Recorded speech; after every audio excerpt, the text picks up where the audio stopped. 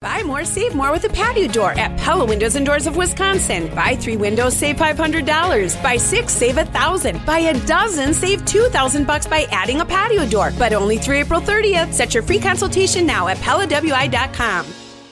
Live from the Annex Wealth Management Studios, this is the Jeff Wagner Show. The AccuNet Mortgage Talk and Text line is open now. Give us a call at 855-616-1620. And now, WTMJ's Jeff Wagner. Good afternoon, Wisconsin. Welcome to the show. Thanks to Carol and Jane and Tracy Johnson and Scott Warris for filling in for me when I was on vacation last week.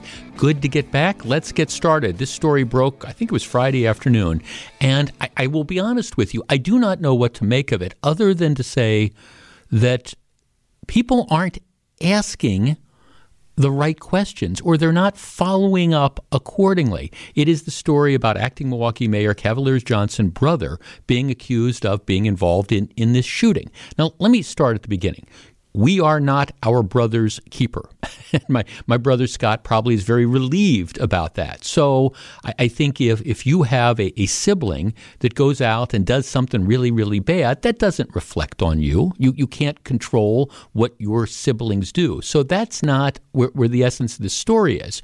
But there's a number of questions that come from this. If you haven't been following the story, apparently incident early this year, early January, where the acting mayor, Cavalier Johnson's half-brother, is allegedly involved with a shooting. He's a half-brother. His name is Alan Addison, that is.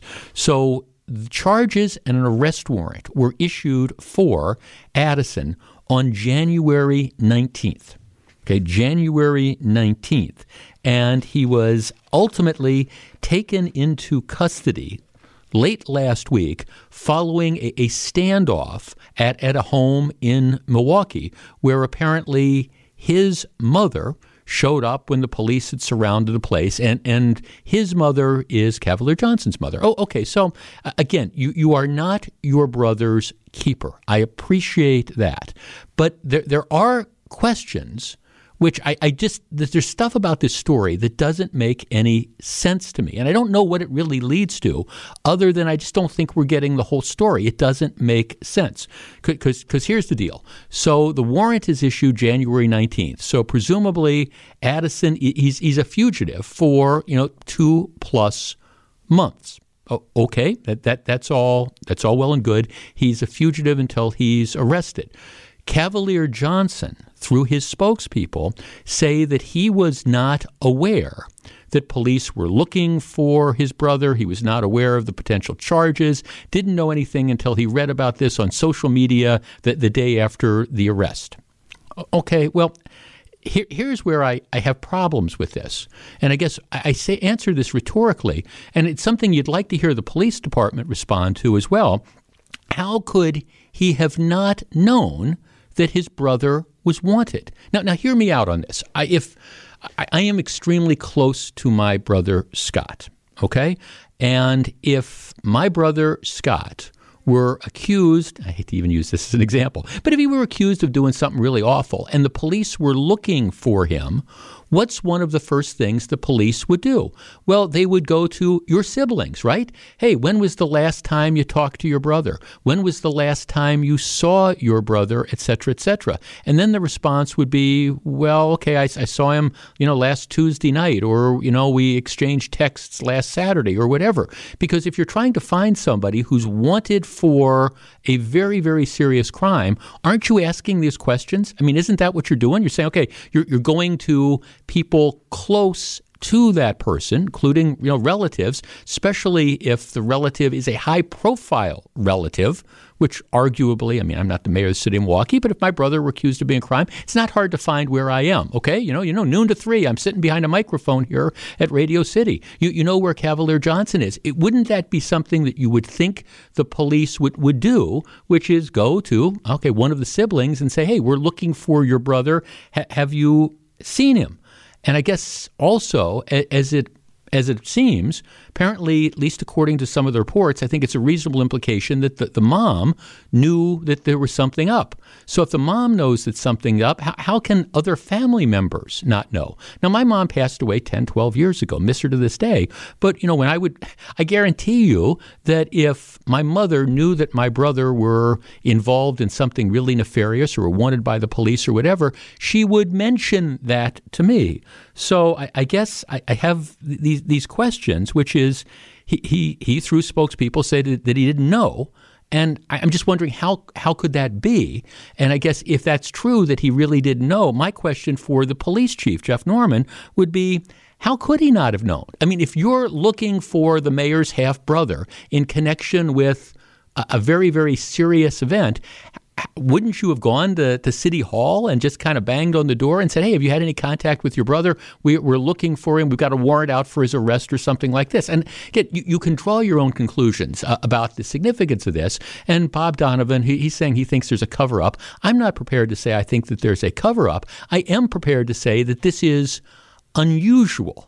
And it doesn't make any sense to me the way it is being suggested thus far. Because my question would be, if the police looking for the acting mayor's half-brother on a very, very serious charge, if they didn't go to him and ask if he knew where his brother was, or ask, hey, have you had any contact with your brother? My question for the police would be, why not?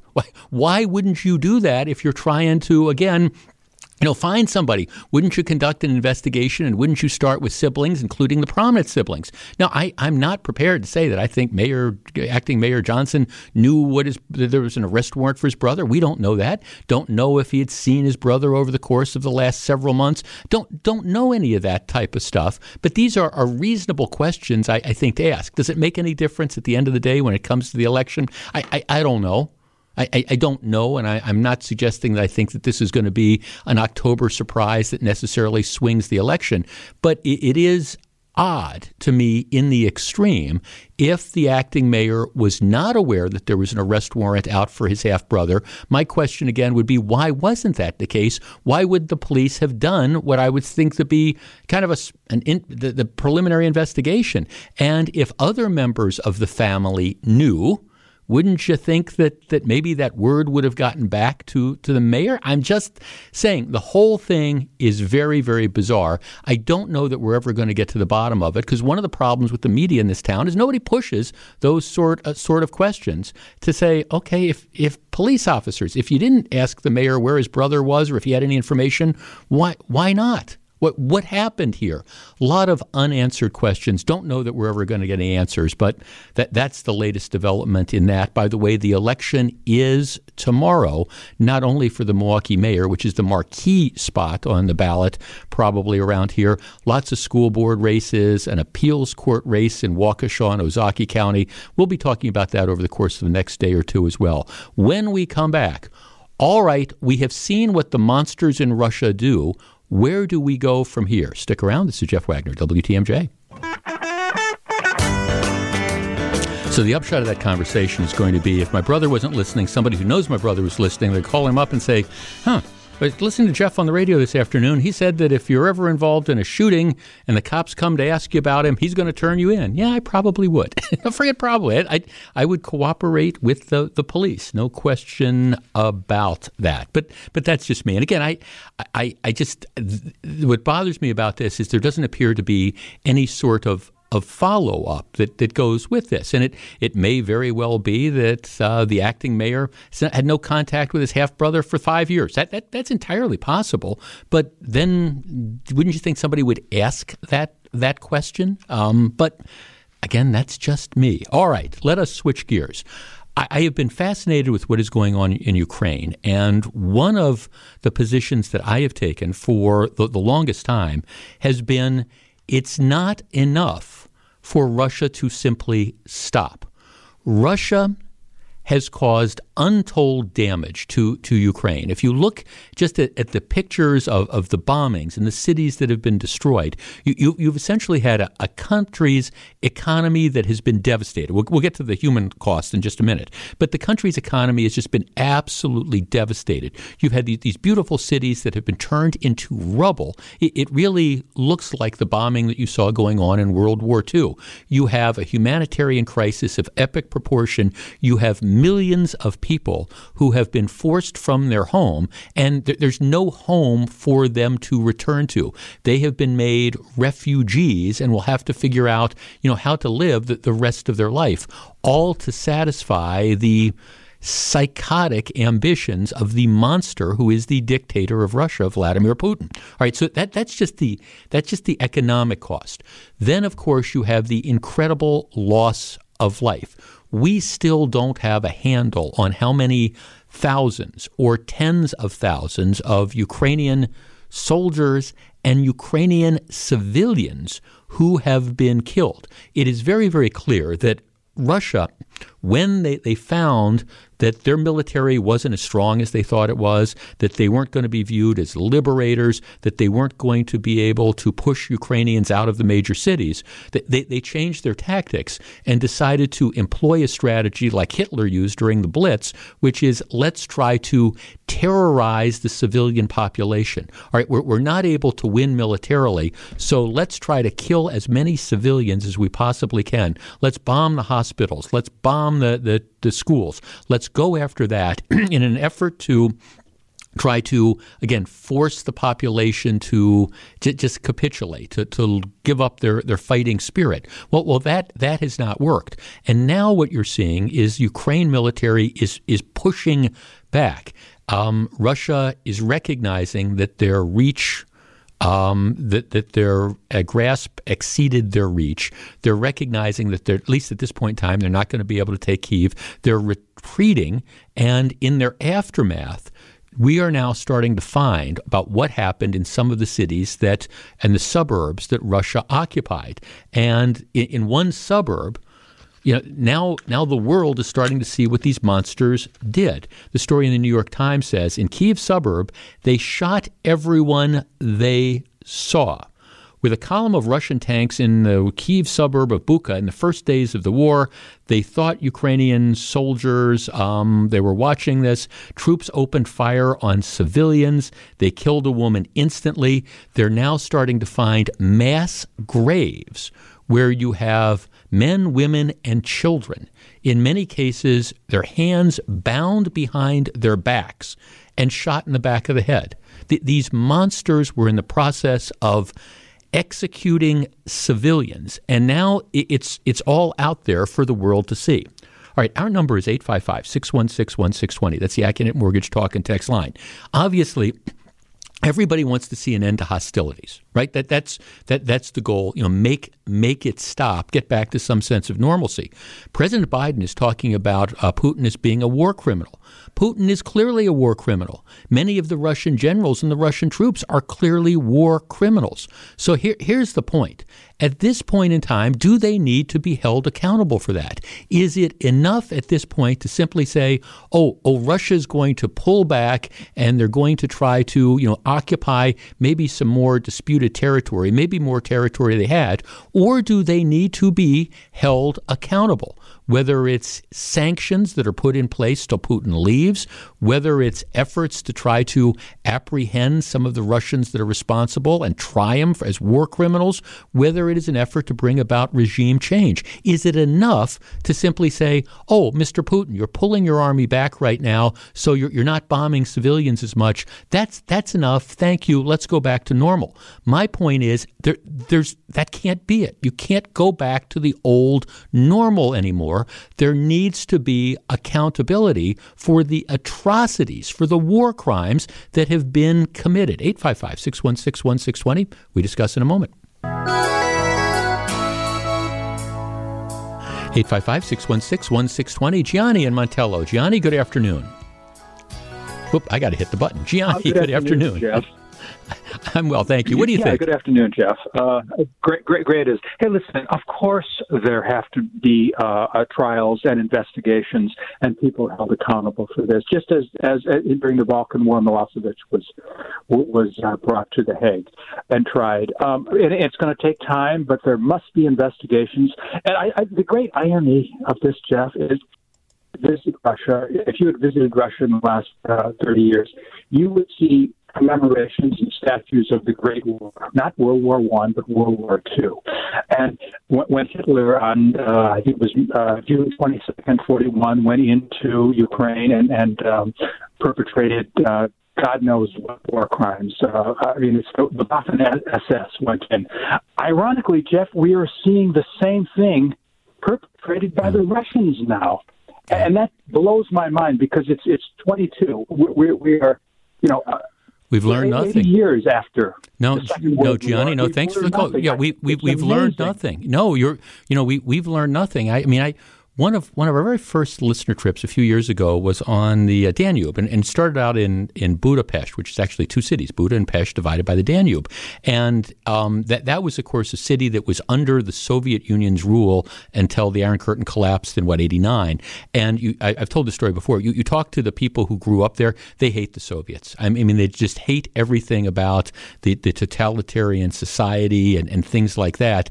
And you're starting to see why that was.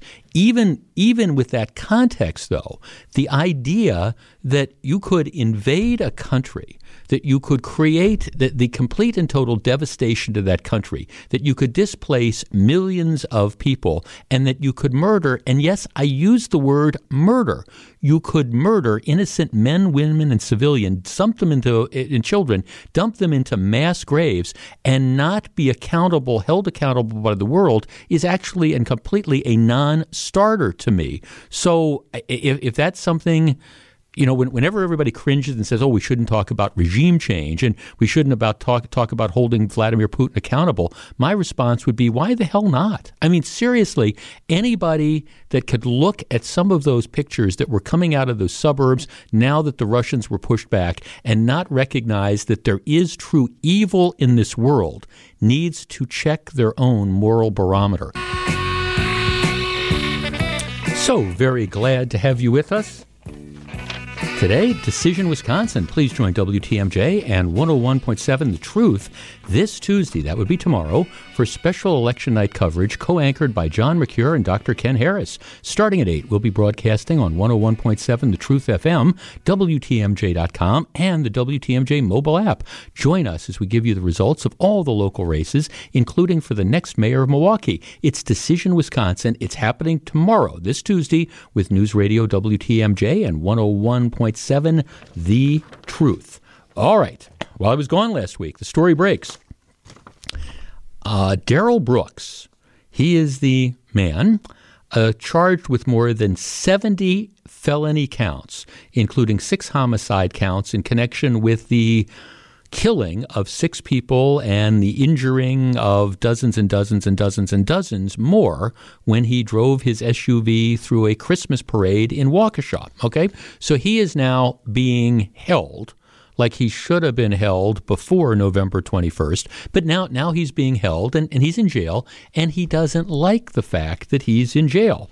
So he apparently has and he's, by the way, been whining since he was caught. Remember, this is the guy that after he kills all those people, instead of taking accountability, he goes up and bangs on somebody's door and tries to convince them to take him in and help him out and stuff like that. So he's been whining since he committed the crime. So here's the story in the Journal Sentinel. Darrell Brooks sent a letter to his mother claiming that guards paid inmates to spit in his food. He also accused guards and inmates of using racial slurs against him and threatening him with violence. He quoted a guard as saying, "I hope they give this stupid blank life in prison. They're going to kill him in prison." Brooks wrote that he needs to find a way out before something happens to him and guards sweep it under the rug. A spokesman for the Waukesha County Sheriff's Department said Brooks filed a grievance with the jail over his treatment. The agency reviewed his complaints and is satisfied that he's being treated appropriately. Jail staff will continue to monitor his care. 855-616-1620, which is the AccuNet Mortgage talk and text line.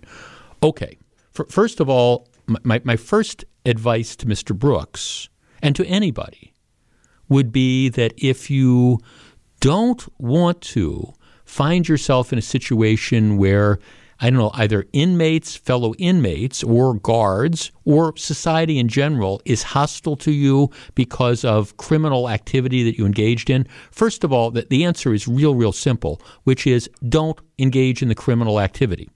The only reason that Darrell Brooks finds himself in the situation he's in as a starting point is the fact that he drove through the Waukesha Christmas parade, killed 6 people, and injured dozens and dozens and dozens of other people. And now he is being held accountable. And clearly, he doesn't like the idea that he's going to, in all likelihood, spend the rest of his life in prison. I understand why you wouldn't like that, but maybe the first advice would be don't commit these crimes. All right. Having said that, there's no question about it that when people are held in custody, it becomes the responsibility of those who hold them, the prison guards, the jailers, whatever. They have an obligation to do everything they can to treat the inmates in a humane fashion, even though the inmates, for example, in many cases have not behaved in a humane fashion at all. They are entitled to a different level of care.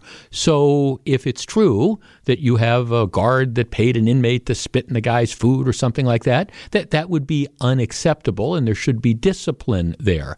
At the same time, I am sure it is an unpleasant prison experience for Mr. Brooks. I am sure that he is not popular among the guards. I am sure that he's probably not too popular among the inmates as well, and that's probably going to be something that follows him, whether he's at the Waukesha County Jail or whether he's at Kettle Moraine or whether he's at Waupun. Wherever he goes, my guess is he's not going to be on the top of the most popular inmate list simply because of the crimes that he has committed.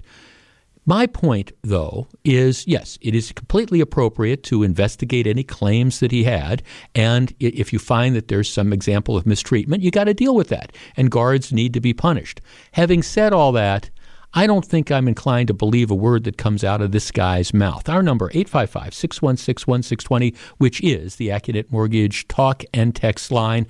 No sympathy for Mr. Brooks to begin with.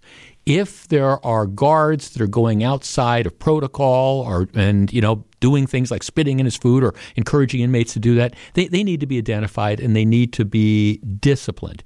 But as far as this, he doesn't feel safe in jail, so he needs to get out. Sorry, my suggestion would be I think he needs to get used to it, because my guess is he's going to be in jail for a long time. 855-616-1620. Sympathy for Mr. Brooks? We discuss in just a moment. This is Jeff Wagner, WTMJ.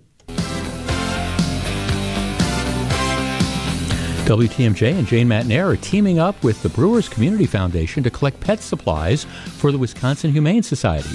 Join Jane on Wednesday, April 13th from 7 in the morning till 5 at night outside Halfair Field. They'll be collecting dog toys, canned and dry food for cats and dogs, cat litter, training leashes, and doggy treats. For more information, go to WTMJ.com. WTMJ Cares, sponsored by Gruber Law Offices. 855-616-1620, which is the AccuNet Mortgage talk and text line.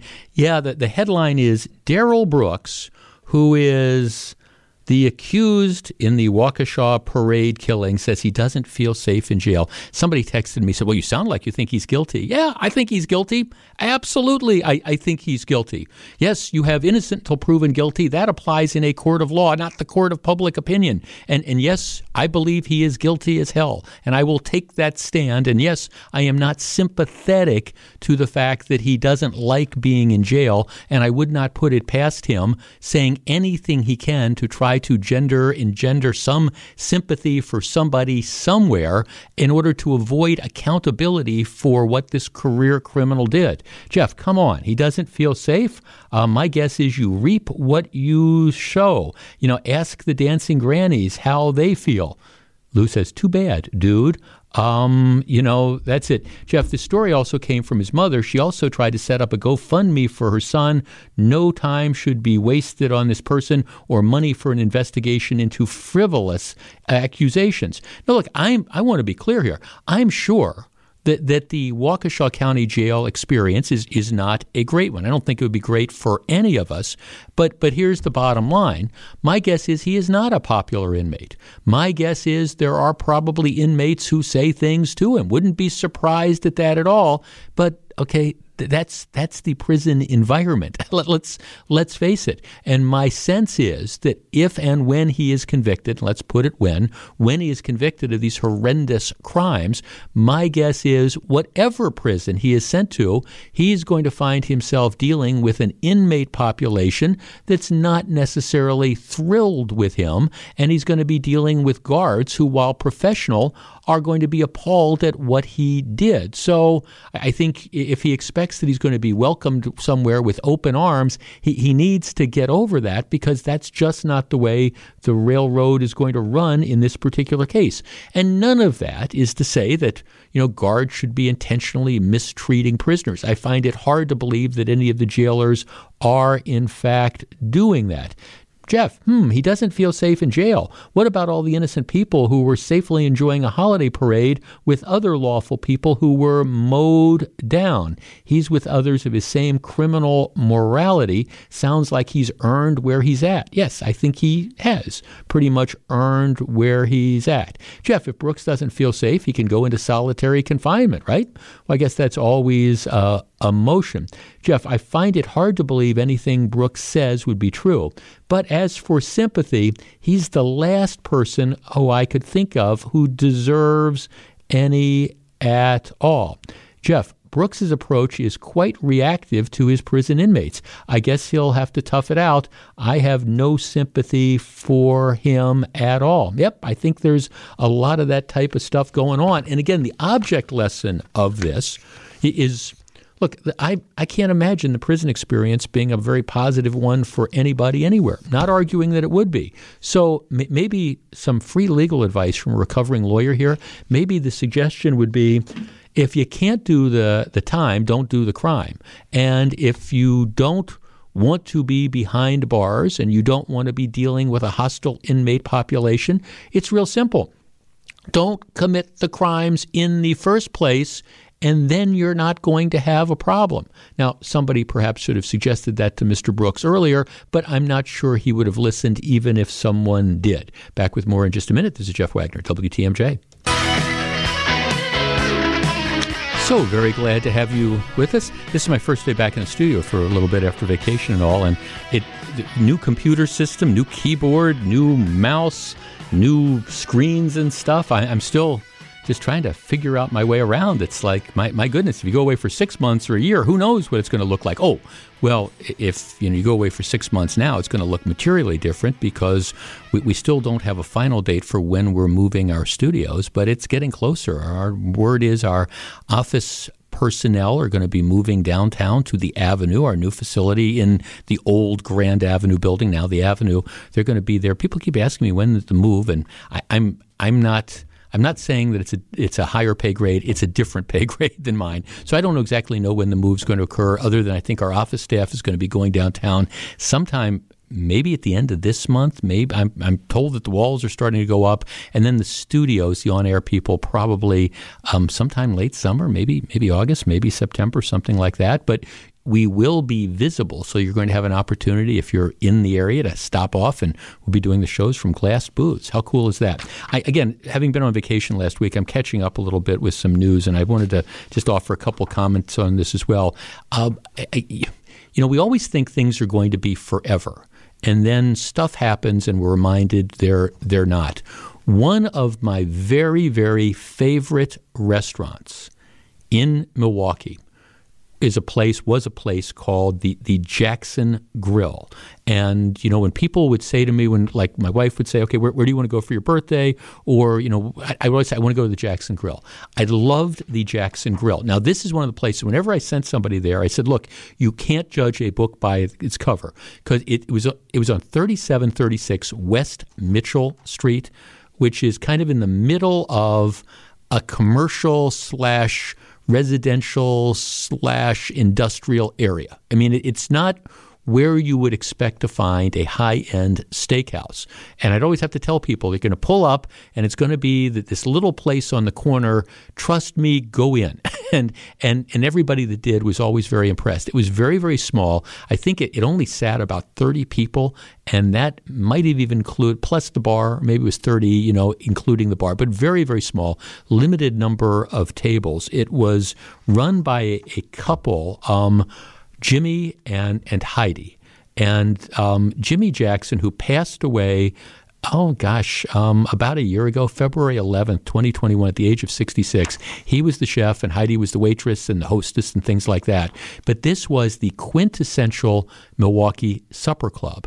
And if I always used to tease Heidi because I said, what do you have to do to get your picture on the wall? Because they had pictures on the wall, but it was all sports celebrities. It was the restaurant was relatively close to County Stadium and now American Family Field. And it was one of Bud Selig's very favorite places. I know he used to go there on a regular basis, and a lot of the athletes would go there.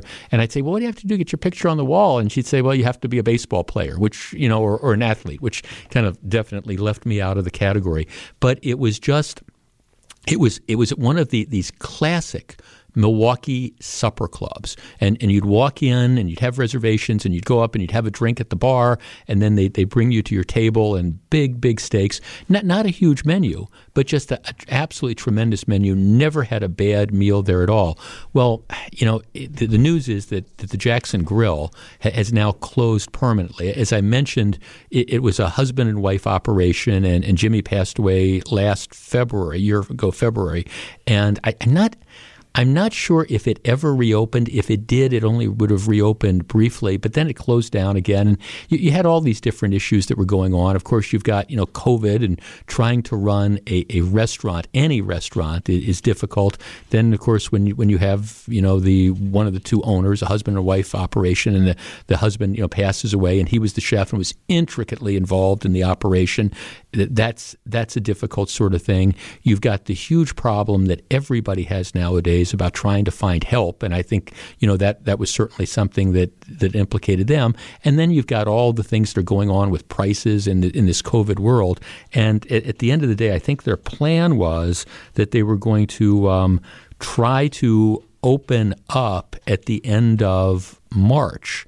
And then be around for the summer.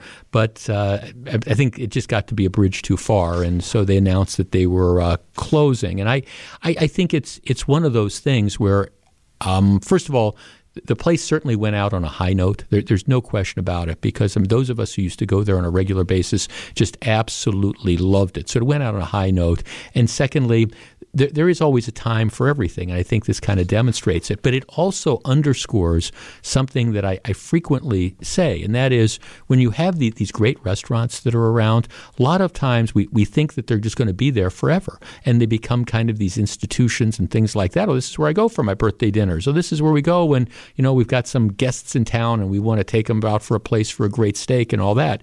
And you just always assume that these places are going to be there. And then just like so many restaurants over the last decade or two that have been so hot and so great, and for whatever reasons times change or people's change and that they end up closing. That's what happened to the Jackson Grill. And two of the other examples I always give about that is when I was growing up around here, you had three big German restaurants in town. You had John Ernst, you had Karl Rasch's, and you had Mader's. And those were institutions, and you always figure they were there. Well, first John Ernst closed, and then Karl Rasch's closed. And I think for a lot of us who, again, grew up in this time, the idea that Karl Rasch's would be closing is just something unthinkable. And yet Karl Rasch's closed. And so now, of those three big German restaurants that were around in Milwaukee, you're left with Mader's. So there's still one open. But I guess the point of all this is, nothing lasts forever, and it's important to appreciate, whether it's your favorite watering hole, whether it's your favorite restaurant. It's important to appreciate these places while they're there, because they're not always going to be there. So Jackson Grill, longtime Southside Milwaukee steakhouse, closing permanently. It's another one of those places that whenever we do the topics about restaurants that are gone, but not forgotten. It will definitely be at the top of my list. Lots of stuff to talk about on today's program. Don't go anywhere. We'll be back right after the news. This is Jeff Wagner. Live from the Annex Wealth Management Studios, this is the Jeff Wagner Show. And now, WTMJ's Jeff Wagner. Good afternoon, Wisconsin. Welcome back to the show. All right, I want to go where angels fear to tread. There's this debate going on in the national media that has become extremely politicized. What a surprise that could be. And it involves this legislation that went through the Florida legislature and was signed by the governor down there. And it's being billed as the Don't Say Gay bill. And you probably heard a lot about this. And one of the things that's interesting in this discussion is I think what the argument about is completely and totally being misrepresented. Now, let me back up to go into this. First of all, whenever you talk about subjects like this, you always run the risk of being told, "Oh, you're homophobic or you're transphobic." Because, for example, and I've said this, on many occasions in different topics. I have no problem at all if somebody who is born as a female decides that they are a male trapped in a female's body and wants to go about making the transition. That's up to them. I don't care. I'm a live and let live kind of guy. Now, I do think that when it comes to situations of for example, the collegiate swimmers, where you have people who are born as males biologically, who then, decide to go through the transition to female, I don't think that they should be able to compete against people who are born as females. I have no problem with the transition at all, but, as we've talked about, they have physical advantages because males and females are different. And I think you saw this play out, for example, at the NCAA swimming tournament, where you had, a woman who, born as a male, was sort of an above-average type of swimmer, but becomes, exceptional when above average or average when competing at the intercollegiate level against men, but then, makes the transition and then, competes against people who are biologically born as females and dominates. I think that that's wrong. Now, I don't believe that makes me transphobic, but that's it. Oh, how dare you say these things? Well, that's just kind of what I feel. Boys and girls are different. Men and women are different. And if you want to transition, go with God. I don't care about that. But the idea that we're going to then pretend that you weren't born biologically as a male in that case, I don't think that makes any sense at all. Okay, similarly, so then you have, whenever you want to talk about issues involving gay rights and things like that, if you don't buy the whole thing up and down, you're told, oh, you've got to be homophobic or something like that. And I always do this lead in. Nothing could be farther from the truth. I don't care. I don't care what people's sexual orientation is. Growing up, I had a couple of really close friends who were gay. No big deal. It doesn't matter. I don't care about any of those sort of things. However, that's not what's involved in this Florida law. Now, here's what the Florida law says. And again, the headline is, it's the Don't Say Gay bill. Well, nowhere in the law does it say you're not supposed to mention gay.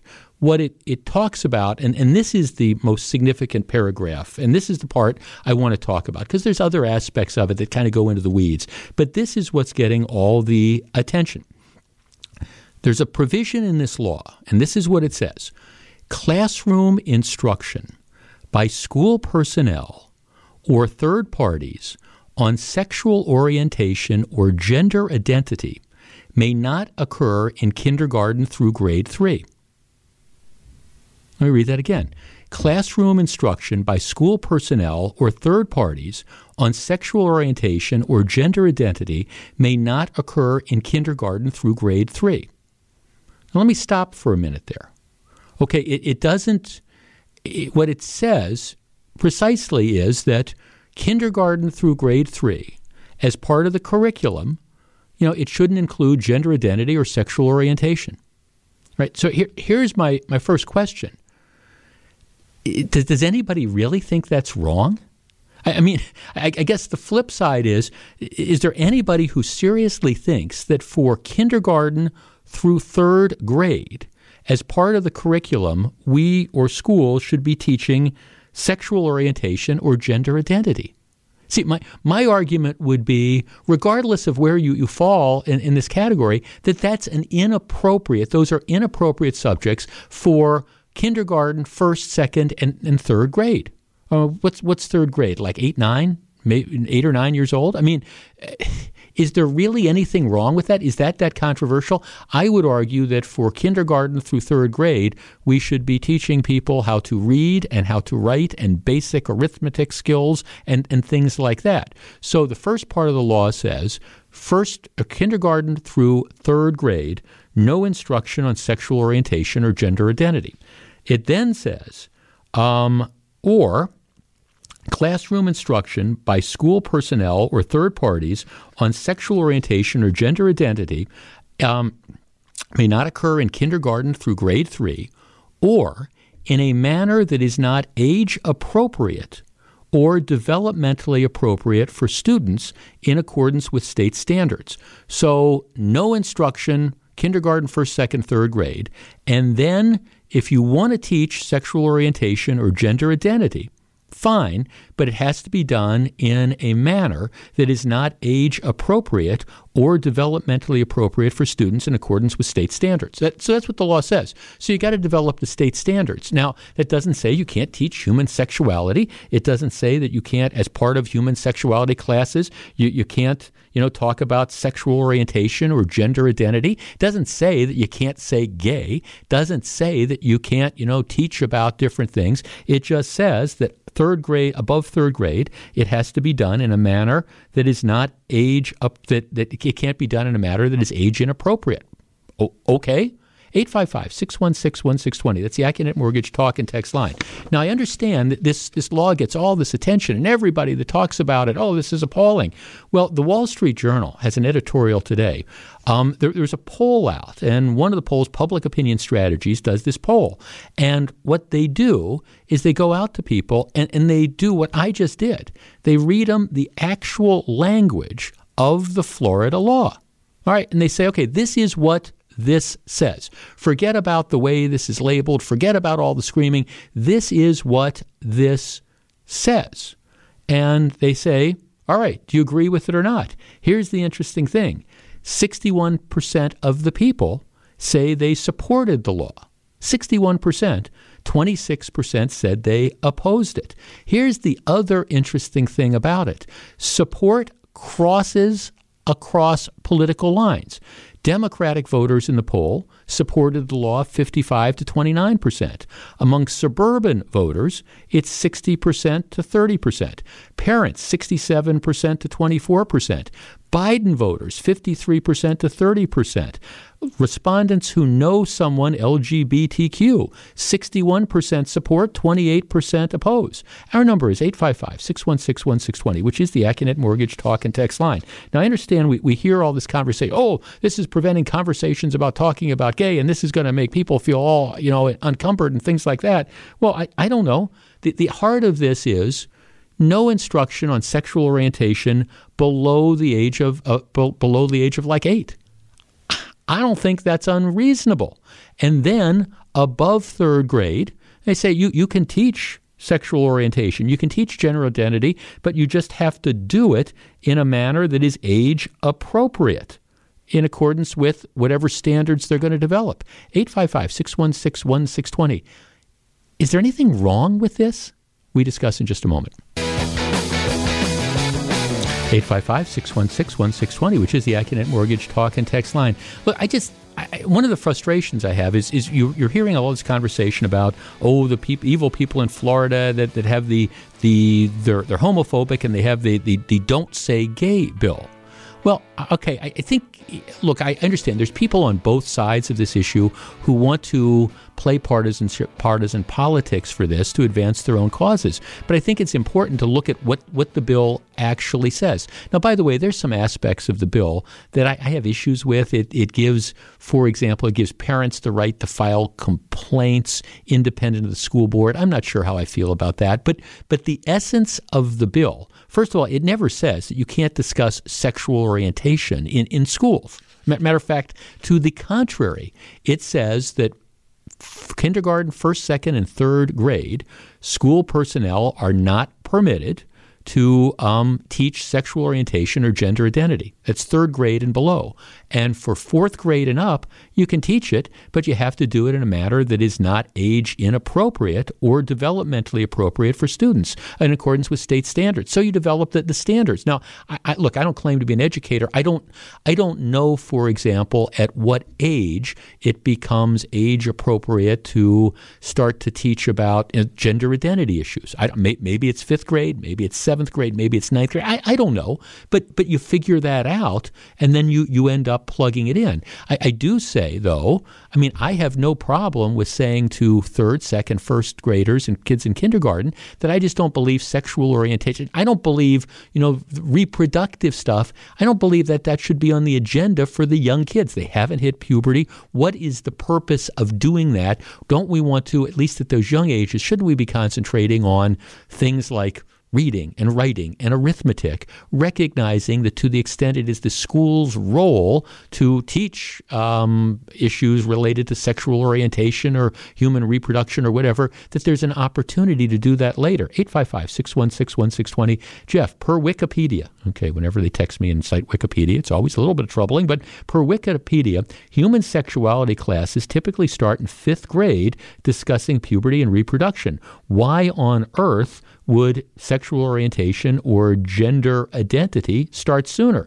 Yeah, that's kind of, my point about this. So why would this be controversial?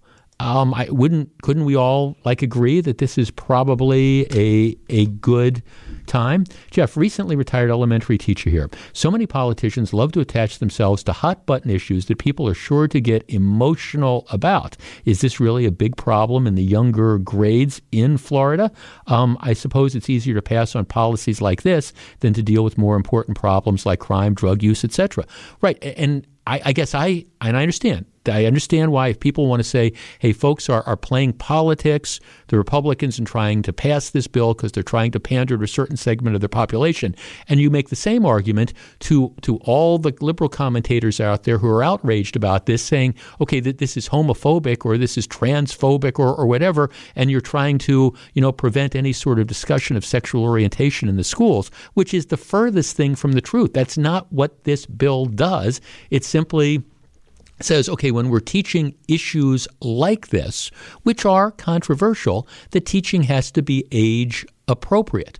The better argument to me about this would be once they develop the state standards to argue about, okay, at what point in time, at what grade, if you feel it necessary, if you feel it's appropriate to teach classes on sexual orientation or on gender identity and things, at what stage is it appropriate? Is it fifth grade? Is it seventh grade? Is it ninth grade? When does that come into play? As opposed to trying to argue that we should be teaching second and third graders about gender identity and sexual orientation. 855-616-1620. Let's talk to Scott in South Milwaukee. Scott, good afternoon. Hi, Jeff. My comment echoes your last text message, but like I said, in this whole debate, on the surface, the bill as written sounds legitimate, but throughout this whole debate, we have not heard from a professional educator who teaches at the K through 3 level in terms of, number one, is this topic even discussed at the K through 3 level? And if this topic is discussed at the K through 3 level, what are the educational goals and objectives for teaching this topic at the K through 3 level? So, like I said, determine if they are valid and relevant. Again, my take on the surface with this topic is that this topic isn't even discussed at the K through 3 level more than likely, and that this bill is just a bill, whatever, to fix a problem that doesn't even exist, that some politician is using whatever for political gain to whip up the base. And that could very well be, but then isn't the same thing true from the other side, who is, I have story in front of story in front of story. New York Times, Washington Post, one after another, talking about how terrible this is and how homophobic this is. And, the Disney employees are threatening to go on strike because Florida has this. Can't you make the same argument that on the left, they're using this to whip up their base as well? Yes. Fair enough. And that's why my take is that I would love to hear from a professional educator who teaches at the K through 3 level on whether or not this is even a relevant topic, or if these are topics that are even discussed at the K through 3 level. Because my guess is that at the K through 3 level, these are not even topics that are even discussed. Well, Scott, thanks, because I can't imagine a situation where this would be appropriate. And again, to me, if you want to find a controversial aspect to this bill, it's really two things. It's, first of all, it's the fact that they give parents a direct right of action. That it's one where the parents can enforce this.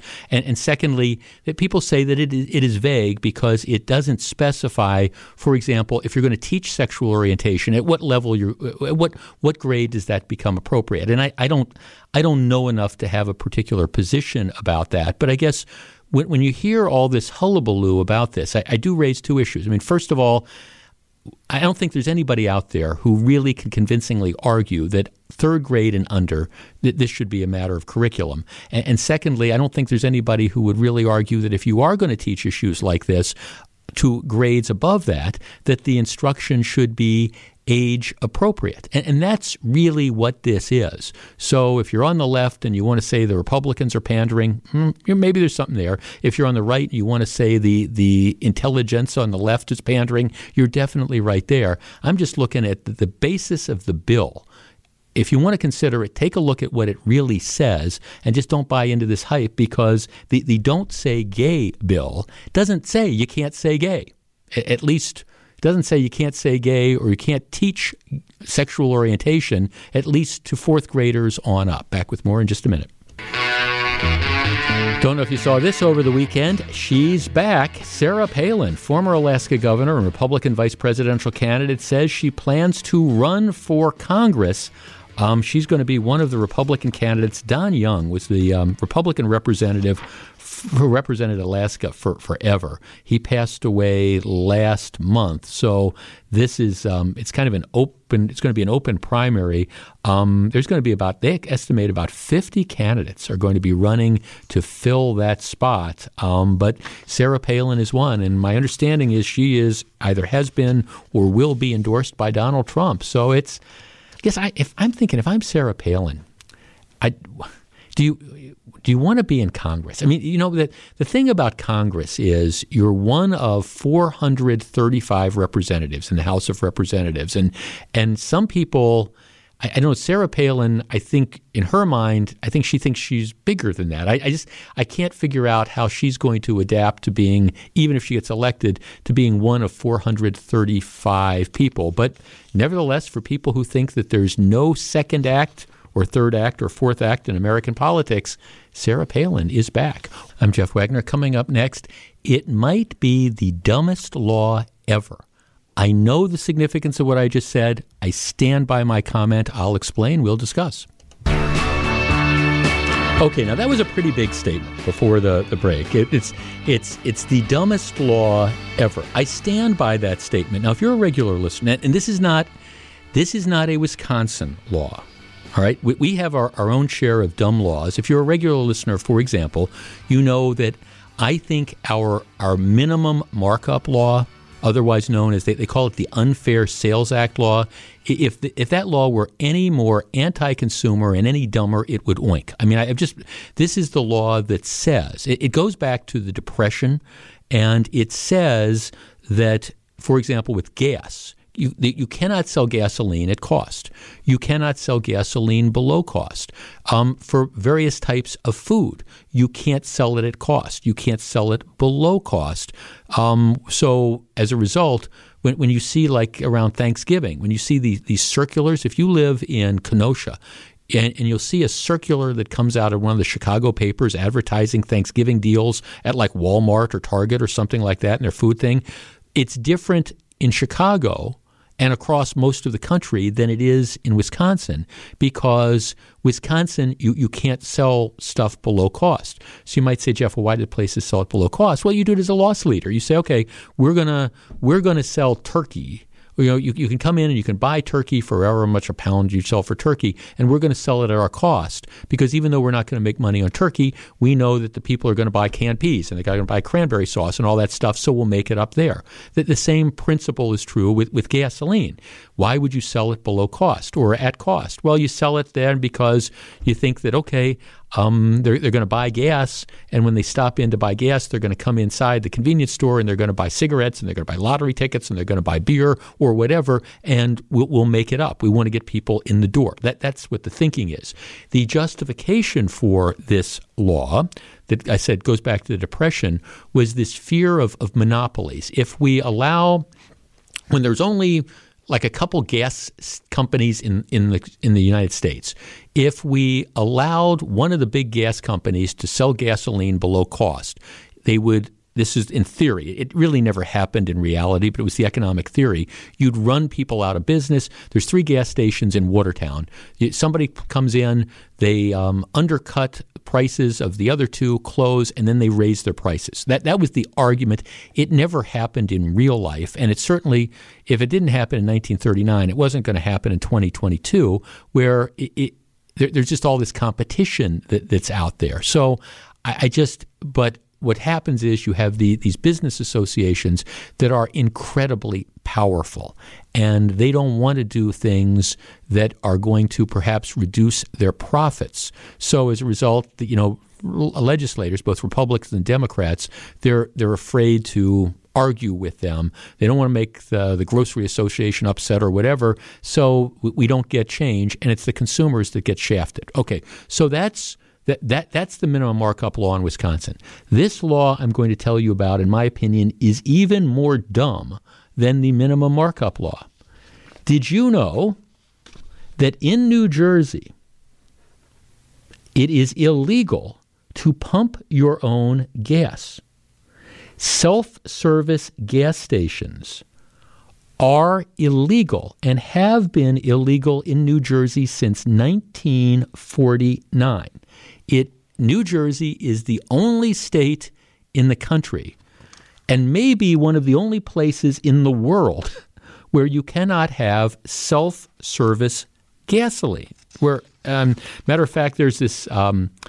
It's viewed as a badge of honor. Apparently, there's people wear T-shirts that say, women wear T-shirts that proclaim Jersey girls don't pump gas.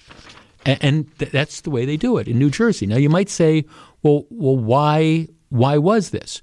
Well, again, it goes back 1949. You had the gas industry was trying to protect itself, and so they wanted this protectionist thing that would make it more difficult for competition to come in.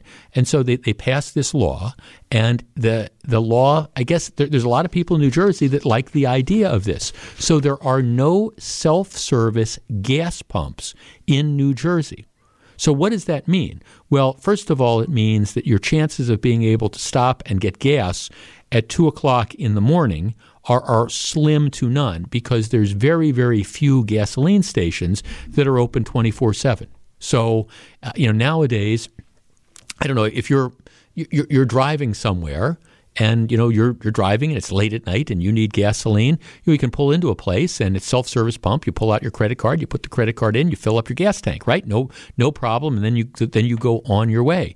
Well, in New Jersey, there's not a lot of places like that, because if you have gas pumps, the gasoline pumps have to be staffed, and we all know what's going on with staffing nowadays. If you run a gas station or a convenience store or whatever, you're lucky if you can find somebody.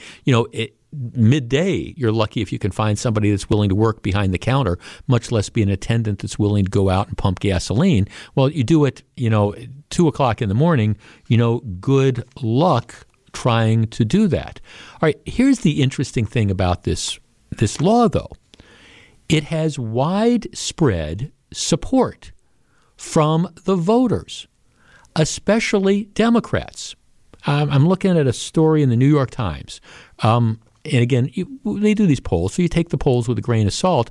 But my thinking is there has to be some degree of accuracy in this, because otherwise this law, which goes back to 1950, would have been tossed out. Recent Rutgers-Eagleton poll found that 73% of New Jersey residents surveyed said they preferred having someone else pump their gas. Roughly 82% of Democrats preferred self-service, 64% of Republicans. 90% of women said they would rather have an attendant pump their gas, compared with 55% of men. Our number, 855-616-1620. That is the AccuNet Mortgage Talk and Text line. I admit I find this to be fascinating, and I'm trying to understand. Maybe it's just because everywhere. I mean, I can remember when I first started driving. I mean, I can remember that their self-service pumps were kind of a novelty. I guess that says how old I am. But I mean, a lot of the gas stations you'd go to, they'd have a self-service pump, and then you'd have the pumps that had the attendants that would come out, and they'd pump your gas, and yes, they'd wash your windshield, and if you wanted, you check your oil and things like that. That was when I was a kid. I think it was before I was driving. And pretty soon, because you have to pay for people to do that, and that helps contribute to the rising cost of gas, the general thinking was, let's go to self-service pumps. And now I know there's a handful of stations around, for example, the Milwaukee area, that you can find a self-service pump. But you have to really, really, really look for it. Our number, 855-616-1620. That is the AccuNet Mortgage Talk and Text line. Can you imagine going back to the days of not pumping your own gasoline? Is there any reason why government should make you have to use an attendant as opposed to allowing you to pump your own gasoline? Is this one of the dumbest laws ever? 855-616-1620. We discuss in a moment. So I'm looking at these poll numbers. 78% of women in New Jersey say they are opposed to self-service gas. 78%. I'm willing to bet that you could take 10 women just randomly picked off the street, and you couldn't get 78% of them to agree with anything. I don't mean to be sexist about it. Take 10 men. 78% agree on anything, and you have almost 8 out of 10 that don't want self-service gas. Now, here's the other really interesting tidbit. Even with no self-service gas, with you have to have an attendant, the price of gas in New Jersey is a few cents less than the price of gas in New York. Go figure. 855-616-1620. That's the AccuNet Mortgage Talk and Text line.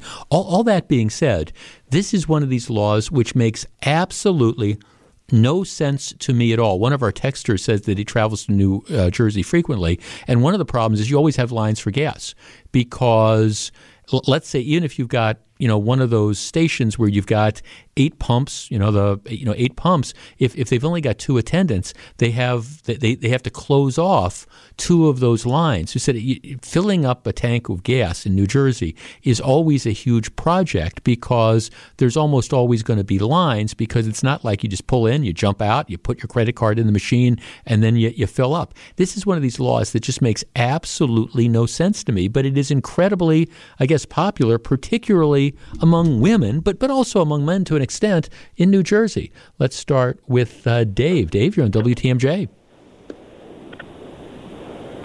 Yeah, so I had an interesting thing happen last summer. I was driving from my daughters in Carson City through California on up the coast to Washington, stopped in Reading, and was greeted by a guy coming out to my truck to pump my gas, and I felt kind of honored and asked him about it, and he said, "Oh yeah, California, all of the state as well as New Jersey."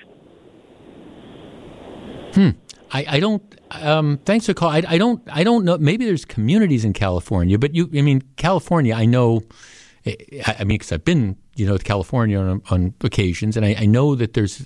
I don't know that it's a state law that mandates it. Maybe there's communities that have it. And again, I have no problem with.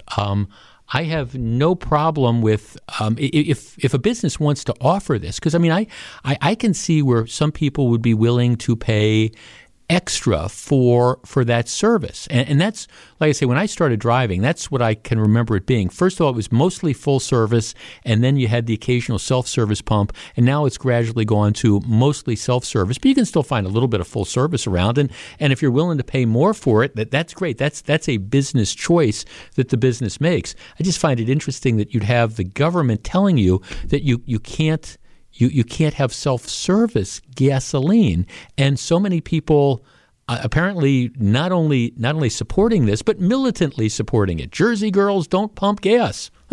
Let's talk to Trevor. Trevor, you're on WTMJ. Good afternoon. Afternoon, Jeff. How are you? I'm good. What do you think? Good. So I've had an issue with this actual law in another state, like Oregon, where if you have maybe a truck with a trailer or some equipment behind it, waiting for that gas station attendant to that really is the sole person that can pump your gas can sometimes lead to a huge scheduling issue in your day, especially if they only have a few attendants in a long line.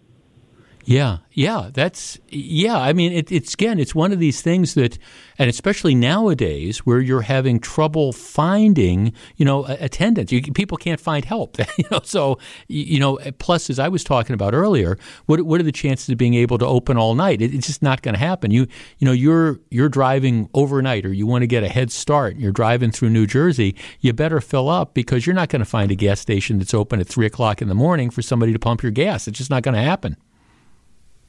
Absolutely. And that's the same issue I've ran into in the past. Yeah, no, thanks for the call. Appreciate it. Yeah, a couple of our texters the caller was making reference to California. Oregon does not have a state law. Apparently, there some counties in Oregon allow self-service. Some counties in Oregon mandate full service. But New Jersey is the only one where it's kind of statewide. But again, this is one where I don't even understand the purpose behind the law, unless it is to, keep full employment for gasoline attendants. But I mean, in today's day and age, is there really the guy that's pumping the gas or the gal that's pumping the gas? Don't you think that there's all sorts of other jobs that she could be or he could be doing at the same time? This is just one of those laws that I just think is nuts. John on the north side. John, you're on WTMJ. Good afternoon. Hey, Jeff, how you doing? Man, you take me way back. I can remember my dad pulling over in the gas station, give me $3 worth of ethyl, and the guy would come out. He'd have the, I mean, they wouldn't sell sandwiches at a gas station, potato chips, none of that stuff. Only gas, or oil. Here, check the oil. Right. So you take me way back, man. John, do you remember? It was impossible. Do you remember green stamps? Do you remember green stamps? As long as we're going way back. Man, yes, sir. Yes. Yeah. Yes, I remember green. Yeah, I know that. No, thanks. That book up.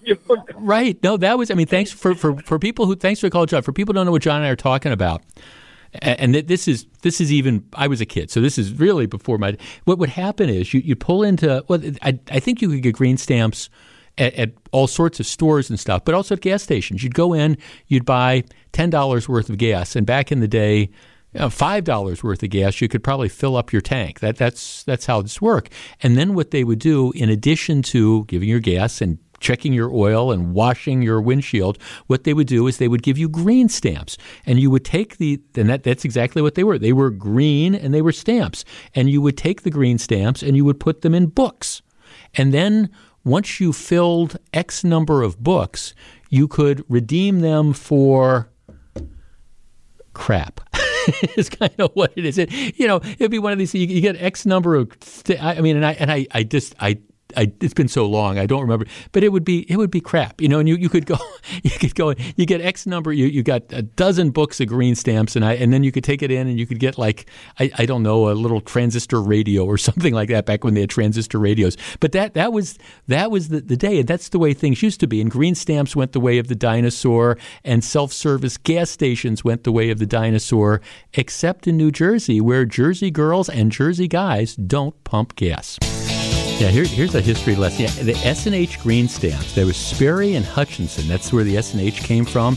And you'd get these books, and it was 50 green stamps per page 24 pages. So each book contained 1,200 stamps, and you'd accumulate the stamps, and then they had catalogs or they had places you could go. And like I say, I can remember my grandmother in particular, as a kid growing up, she'd have stacks and stacks of these green stamp books. And like I say, you have books and books and books, and you go in, you get a toaster or something like that. They kind of disappeared in the very, very early 70s because of a lot of problems, a lot of like issues and stuff. But yeah, that takes you back. S&H green stamps. It was one of the first customer loyalty things. Nowadays, well, you don't have to put stamps in books. You just put in your card, you get your points, you redeem them. All right, we'll be back with lots more in just a couple of minutes. Don't go anywhere. This is Jeff Wagner. Live from the Annex Wealth Management Studios, this is the Jeff Wagner Show. And now, WTMJ's Jeff Wagner. You know, these kids might have a point. But last week, there were a couple stories out about this group of MPS kids who were demanding what they call food justice. The group calls themselves, yes, Youth Empowered in the Struggle. Yes, that would be food justice. And I admit, when I first saw the headline, it was kind of one of those involuntary eye rolls. It's like, okay, here you got a bunch of these kids that are demanding food. But actually, hear me out here, because there's a larger point in this. So these are MPS kids who, what are they complaining about? They're complaining about their school lunches. And the basic argument is that the school lunches we are being served by MPS are crummy, and they need to be better. Now, here's the interesting point about this, to put it all in perspective. In this country, the government spends about $13 billion a year on the school lunch program. And then when you add in the breakfast, it goes up a little. But let's work with 13 or 14 B as in $1 billion, just for the sake of argument. And whenever we talk about this, I hear from lots of people who are saying, and I don't really disagree, how important this is, and if the parents are either unable to or unwilling to, feed their kids, it becomes the responsibility of the village to make sure that they get at least one, or maybe in the case of breakfasts, two decent meals a day. Now, part of my complaint about all this has been, number one, I think I have no problem at all with the government, the taxpayers, that would be us, paying for school lunches and breakfasts for kids in need. I do have an issue with if mom and dad are both doctors in Waukesha County, pulling in $400,000 or $500,000 a year. I do not understand why the taxpayer should have to pick up the tab for their kids' lunch. Okay, but that's not where we're going with this conversation. But okay, I understand you have to have the lunch and the breakfast. My other point, though, is if we're going to invest all this money, don't we need to live in reality and say, okay, what actually happens in a school lunchroom? What are they really being served? What are they doing with the food? Because otherwise, if you're just putting food on a plate and the kids aren't eating it for whatever reasons, and it's going in the garbage, that literally is throwing money into the garbage. So here's the story. So you got this group of kids from MPS. They call themselves, yes, they have this rally. And they're arguing for food cooked fresh in the school, accommodations for religious and cultural dietary needs, higher wages for cafeteria staff, and more. One of the kids says, "We're here to demand food justice in our schools. Quality, nutritious lunches are critical to our success as students." They identified what they call poor quality of school lunch is the most pressing issue that must be addressed to improve our school environment. Now, this is this petition. Let me stop there. School lunches are important, don't get me wrong. The most pressing issue to address to improve school environment, well, maybe it would be violence in the schools, maybe it would be, lack of learning and things like that. But okay, they say school lunch is the most important thing. All right, so this is their beef. They say in MPS, the district cooks lunches at a central kitchen. It then sends them to the individual schools where they are reheated. The result is undercooked food and substandard quality. It's not acceptable. So what they want is they essentially want every MPS school to essentially have its own kitchen and to prepare presumably its own food, if not from scratch, on premises that are there. Let's see. I'm looking at a story in urban Milwaukee. Last September, images showing food served to MPS students surfaced online, including a gray-green hamburger patty with no bread and a side of carrots. One of the posts compared the meal to a picture allegedly of a lunch served at the county jail. In a Channel 4 news report, they showed a breakfast for students, including a package of graham crackers and sugary cranberry raisins. There's also the notorious mock chicken leg, which was once served at MPS, a breaded pork chop vaguely shaped to look like a chicken leg. When we've talked about school lunches before, I know a number of you have reached out to me and said that the school breakfasts, what you get for a school breakfast is you get a little thing of milk and they give you a Pop-Tart, which... To me, I got nothing against Pop-Tarts, don't get me wrong, but if that's the idea of a nutritious breakfast, well, I think we need to re-examine that. But anyhow, these kids are saying, okay, this is what we need, and this is what the problem is, and we get lousy food, and it's undercooked, and it's reheated, and it's all these things. Now, my first reaction, admittedly, was kind of roll my eyes and say, okay, well, everybody likes to complain about the food they're being served. At the same time, that is, those of us who pay taxes, all of us, we're paying $14+ billion with the idea that we are going to be giving kids food in schools. And I think one of the things that is very, very apparent is a lot of the food that's being given to kids in schools is completely and totally wasted. It's either inedible because of the way it's prepared, or because of the nature of this, or because in reality it's not what kids are going to eat. The average elementary school lunch costs about $2 nationwide. Costs about like $2.50. The average that's the school breakfast. The average school lunch costs somewhere between $2.50 and $3. But that's a lot of money that's being spent. Our number is 855-616-1620. That's the AccuNet Mortgage Talk and Text line.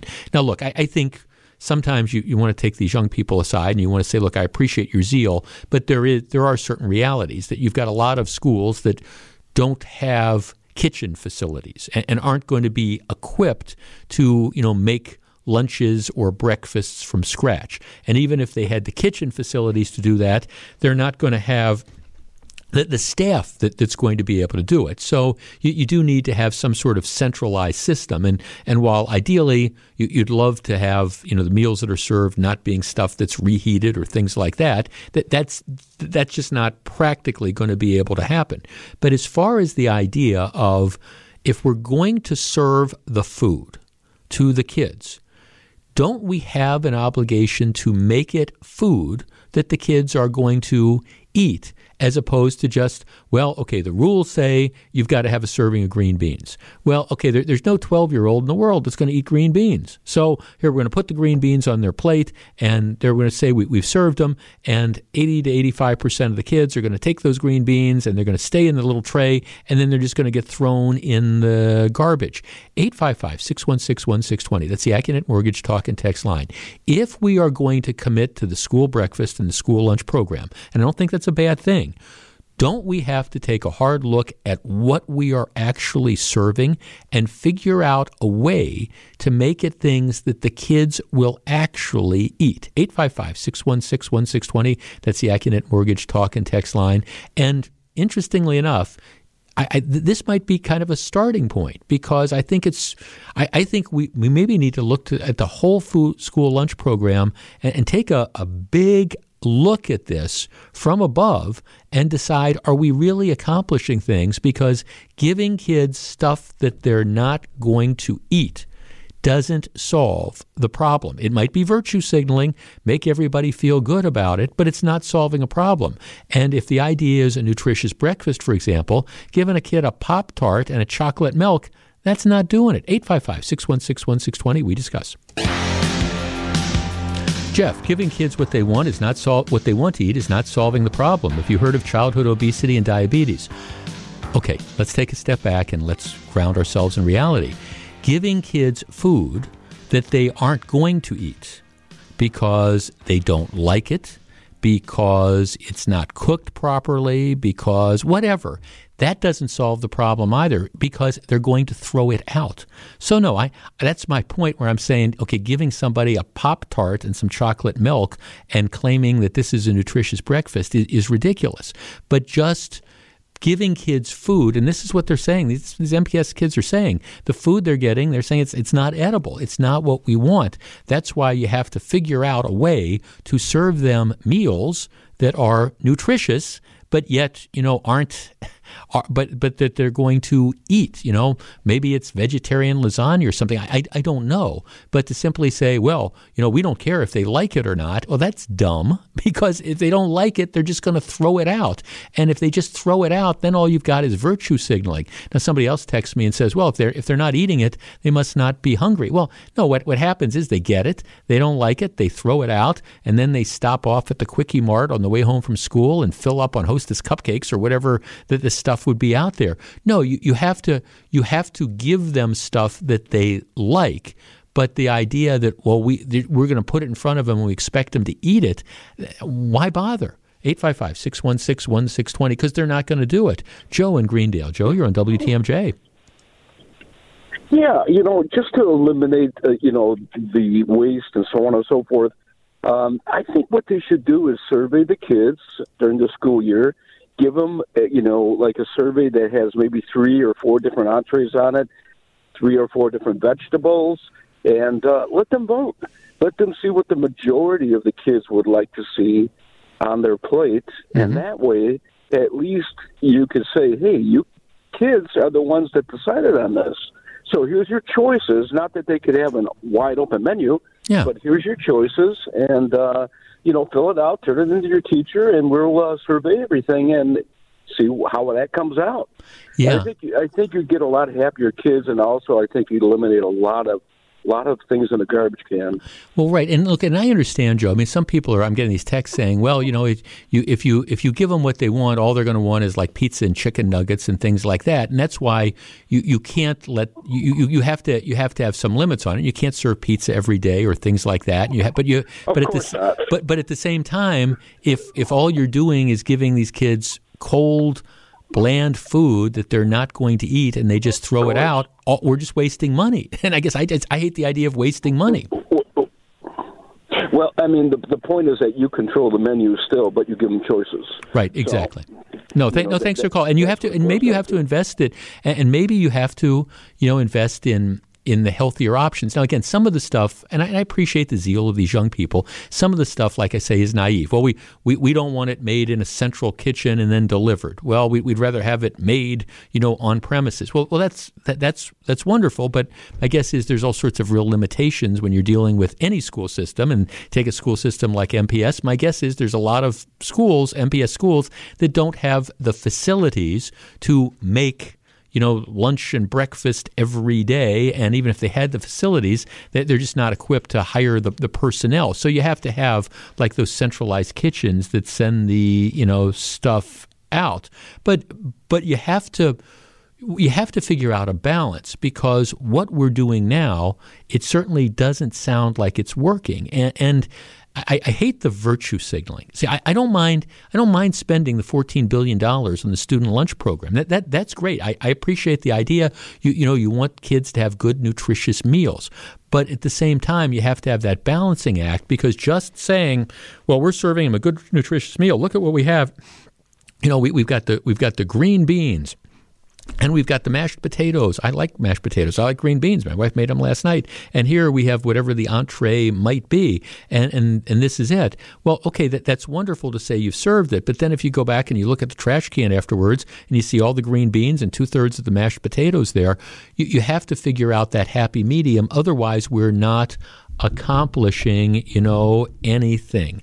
Let's talk to Paul in Milwaukee. Paul, you're on WTMJ.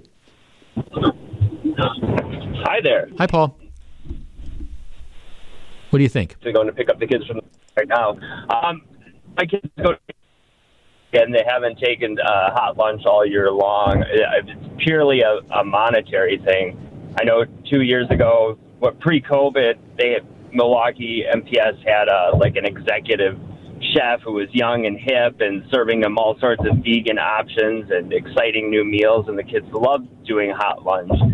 And now they're just that it's prepackaged microwave stuff. Garbage that even let the dog eat. So I think it's purely a monetary thing. And my daughter is one of the kids, leading the charge. Yeah, I'm sorry, Paul. Your cell phone is cutting out there on us, but it's got to be stuff that the kids will eat, and I appreciate that there's got to be limits on it. You got to control the menu. Jeff, I have a child in MPS. The biggest issue is they overcook the vegetables and the rest of the food, and it has no flavor. We end up packing a lunch most days. I think that there's. An issue in that, and you have to just recognize that if we're going to spend the money to do this, let's do it right. Heidi in Heartland. Heidi, you're on WTMJ. Hi, thanks for taking my call. Sure. I am a lunch lady. I'm a lunch lady in the Heartland area in Lake Country, and I'm new to the job, but I love our menu. We have a great menu for the kids. They get anything from a breakfast day with a egg and cheese omelet. They always have to have a vegetable, a meat, and a fruit of some kind, or fruit or a vegetable, and a grain. And then right now they get free lunch if they meet that criteria. Mm-hmm. I cut up all the fruits and vegetables for the lunches, and we have a great variety. I have blueberries and oranges, bananas, and cucumbers. The kids love apples. And now, do you make all yours at the school? Is all your stuff made? You don't get it shipped in from somewhere else. Is all your stuff made at the school? For the most part, yes. There is some things that are pre-made, like the taco meat. I think is ground meat. It's cooked, and we have Taco Tuesday, so the kids love that. We make our own pizzas. Mm-hmm. We have a deli bar, so we can make them deli sandwiches. It's really great. Do you have much problems with waste, or do the kids pretty much they get to pick what they want and then they eat it, and not a huge amount of food in the trash cans? I would say the waste is minimal. They get to pick every morning. They pick what they want, and then we count it all up and make it. Make a little extra in case anybody wants seconds. Got it. So it can be done. Thanks for the call, Heidi. I appreciate it. And I guess that's just the message. And obviously, there's an issue going on because the kids are saying we find this stuff to be inedible. All I know is if we're going to spend all this money on it, you don't want to have the waste. If you've got kids that need to have nutritious meals, you want to make sure they're eating it, not throwing it away, and then stopping off at the Quickie Mart on the way home and filling up on sugary stuff. I'm just saying you got to be smarter, not work cheaper, just be smarter. And it sounds like that's something that MPS could learn from. Back with more in just a minute. This is Jeff Wagner. Jane, did you ever watch Seinfeld? Were you a fan of the Seinfeld show? I was not. You were the one that wasn't. Huh? Yes, I'm the outlier. Well, no, that's fine. It was one of those shows where when it was first on, I thought it was funny, but I didn't think it was going to have legs. I thought it was just too topical, too set in its time, and too New York based and stuff. And I freely admit I was wrong. 20 years later, it still is popular. The reason I was going to ask is that Estelle Harris, who played Jason Alexander, the George's character, mother. His mother, she passed away at the age of 93. 93. But the really amazing thing is, everybody knows her from that show. She was actually, in all the years it ran, she was only in like 27 episodes. No kidding. Right, so I mean, it's not like, of the, however, what do they make, like 24, 25 a year time, of the 200 episodes or whatever they make, she was only in 27 episodes. Talk about creating this like indelible character. Larger than life for such a small-sized person. She certainly had a big personality. Do you know what her other claim to fame was that maybe made her perhaps even more famous than George's mother in Seinfeld? I do. And that would be? She was Mrs. Potato Head. She was Mrs. Potato Head. And she was great. Okay. And a complete different character from George's mother. Well, I was a big fan of Don Rickles. And of course, Don Rickles was Mr. Potato Head, and that whole thing opened him up to, if you grew up of a certain age, Don Rickles and his TV shows and being on the Tonight Show and things like that. But then that whole Mr. Potato Head, and then that in Toy Story, that just created this entire second career for this guy. It was amazing. Yeah, the power of animated films, I think, is wonderful. Yeah, Estelle Harris passed away at the age of 93. Yeah, only 27 episodes of Seinfeld to create that kind of indelible character. And she started much later in life. She started acting, from what I understand, much later in life after her kids were in school. She had 3 children, and she was married, and it was a little bit later on that she really got big in her career. Gosh, that Mrs. Potato Head was years after Seinfeld, wasn't it? Oh, yeah, right, exactly. And she did, like, I think you're exactly right. She did some small stuff and all, but really got serious later in life. Just shows there's still time for both of us. Oh, good. Something to look forward to. Yes, when Jane and I start our second careers or third careers or fourth careers or whatever. I'll voice Mrs. Potato Head. I do that in a heartbeat. Well, you've got great acting chops. I mean, you are, every year when we do our holiday radio show, for people who don't know, you are the star. Oh, I disagree with that. I'm just the biggest ham. Well, that could be, but it's worth, as far as I'm concerned, it's worth the price of admission to come out and see Jane McNair perform. When we come back, we've been talking about dumb ideas on today's program. I've got another one I want to discuss with you. Stick around. It's so nice to be back in the studio, and it's so nice to be with you. Thank you for spending your Monday afternoon with me. Tomorrow, there is an election. Now, it's one of these, as often happens in the April nonpartisan elections. What the races and the interest are going to vary depending on where you live. In Milwaukee, as we've been talking about all day and for the last several weeks, you've got an election for mayor. And in Milwaukee, what happens is that typically once Milwaukeeans elect a mayor, that person stays in office for a decade or 2 decades. So it's a very big choice. In other jurisdictions, well, there's not necessarily as many high-profile races. Now, around here, you've got school board races, and believe me, I understand school board races are important, but they don't generally take the high profile that a mayor's race would take. You'll have, seats on common council or county boards that are going to be up.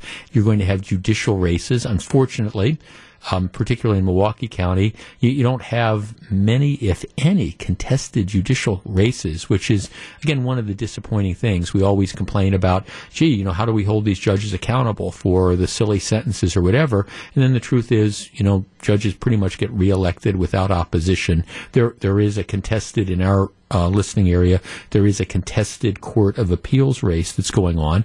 But the April elections, in some cases, are, I think, test runs for what's going to happen in the higher turnout races. They're going to roll around when we have the primaries in the early fall, and then, of course, when you have the off-year partisan elections that are going to occur in November.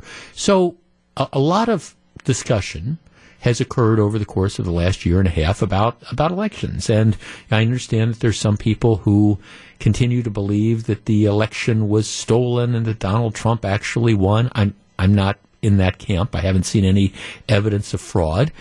There's people like me who believe that some of the what I will call best practices were not followed, and we need to get some sort of uniform way of dealing with things like drop boxes and stuff like that. But that doesn't mean that the result wasn't invalid. It just means that we need to figure out exactly what the rules are and then make sure everybody plays by the rules.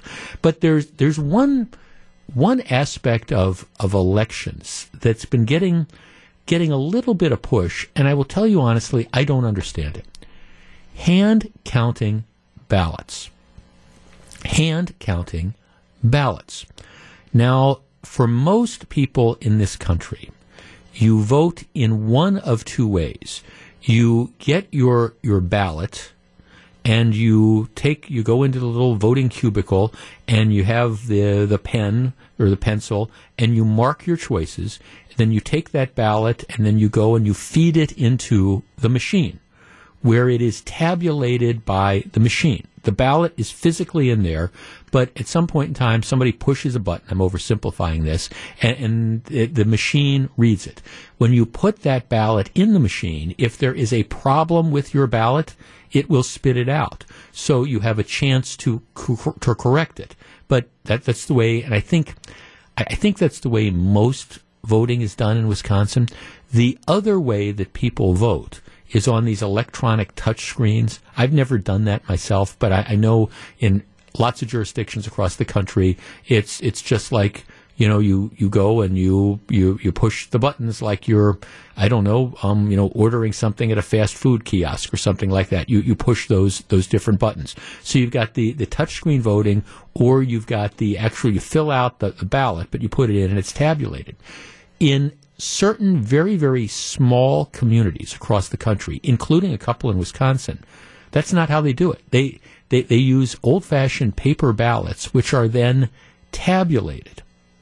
Our number is 855-616-1620. That's the Accunet Mortgage Talk and Text line. There's an article that caught my attention in the Washington Post, and it dovetails on something. I know that there were a handful of candidates in Wisconsin who are, again, not convinced that Joe Biden really won the Wisconsin election. And without going down that rabbit hole, one of the things they are pushing for is to eliminate the automatic tabulation of ballots, essentially saying that all ballots need to be hand counted. Our number is 855-616-1620. That is the Accunet Mortgage Talk and Text line. My comment to this, 3 words. What a nightmare.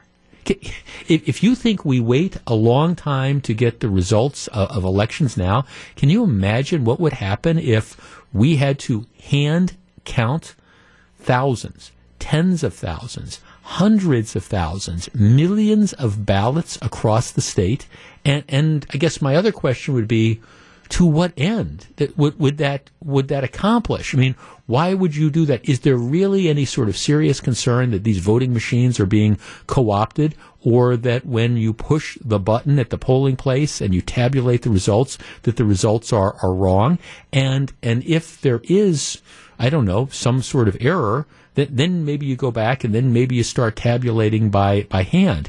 But this idea that's being pushed by some people that we need to do away with electronic counting of ballots, to me, it makes absolutely no sense. It's like saying, let's go back to, I don't know, let's go back to 1920 before we had all this. 855-616-1620. That's the Accunet Mortgage Talk and Text line.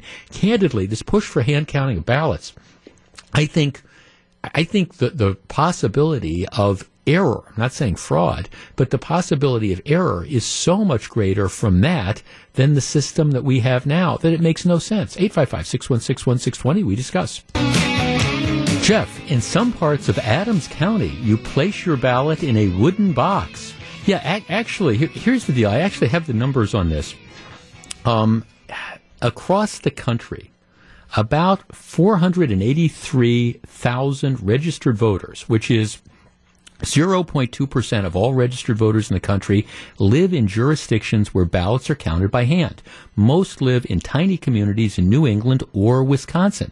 For example, in Wisconsin, there are 320 jurisdictions where they hand count ballots. Now, this is in the city of Milwaukee. This is like a polling place in Adams County, for example. There's 322 of them.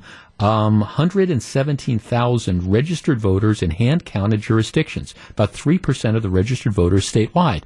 Now, you got to understand, I'm not arguing that for those places, the small places where there's only a handful of voters, that you need to spend the money bringing in electronic voting machines and things of the like. Apparently, the hand-counting system works fine there. I am arguing that to say to the rest of the state, the other 97% of the population, that here we're going to require all the ballots in the rest of the state to be counted by hand. That's, what's the word I'm looking for? That's dumb. I mean, it just is. One of our texters is saying, well, if we're going to do that, does that mean we're going to have to use an abacus? Well, I think that's a fair, comment about that. I mean, what you have is, you have this technology that is out there. And I remember, I'm not sure if I told this story on the air before. When I ran for statewide office in '94, back at the time I lived in Whitefish Bay, and Whitefish Bay used the old style voting machines where you went in, you threw the lever, the curtain closed, and then you had the switches, and you pulled the switches down to see who you wanted to vote for. And I remember this is really it was a cool kind of thing. You see your name, you're on a statewide ballot there, and you pull the switch, and that's it. And I remember after that election, it would have been November of '94, Whitefish Bay, I think, moved to the electronic voting machines, getting away from those manual ones. And they were looking to sell all those big old voting machines they had. And one of the ones that they had on it was, they still had it in the last election, the November of '94 election. And I remember I wanted to buy it, because I thought this would be kind of cool, that, you got your name on there, it'd be a great keepsake. And that was one where my wife looked at me and you said, okay, this is this huge machine. Explain to me what we're going to do with it. Where in the house is it going to go? And I said, well, maybe the kind of the formal living room. And I got that look that all you women learn from your moms, that look that I married a moron. I got that kind of look. So never bought that giant, 400-pound voting machine or whatever it was, but always kind of regretted not making that purchase. But the bottom line of all this is, technology changes. You went from doing that to, going to the electronic voting machines. And again, I'm not convinced that there's any sort of widespread sort of problem. And certainly here in Wisconsin, where in almost all instances, if not all instances, beyond the hand counting in those small jurisdictions, you actually have the physical ballot. So if something seems to be irregular, gee, it's funny, this is Waukesha County, and all of a sudden 90% of the people voted for Joe Biden. Not that happened. But then you can always go back and you can look at the ballots and you can see if there was some sort of irregularity and figure it out while there's still time to do it. Do you need to go to hand counting? No. And as somebody who appreciates finality, can you imagine a statewide election if we went to hand counting for all the different ballots that are on the race? My gosh, you'd be halfway into the next term before you had an accurate count. We're going to take a quick break. When we come back, we're going to find out what John and Melissa have on their minds for Wisconsin's Afternoon News. Hang around.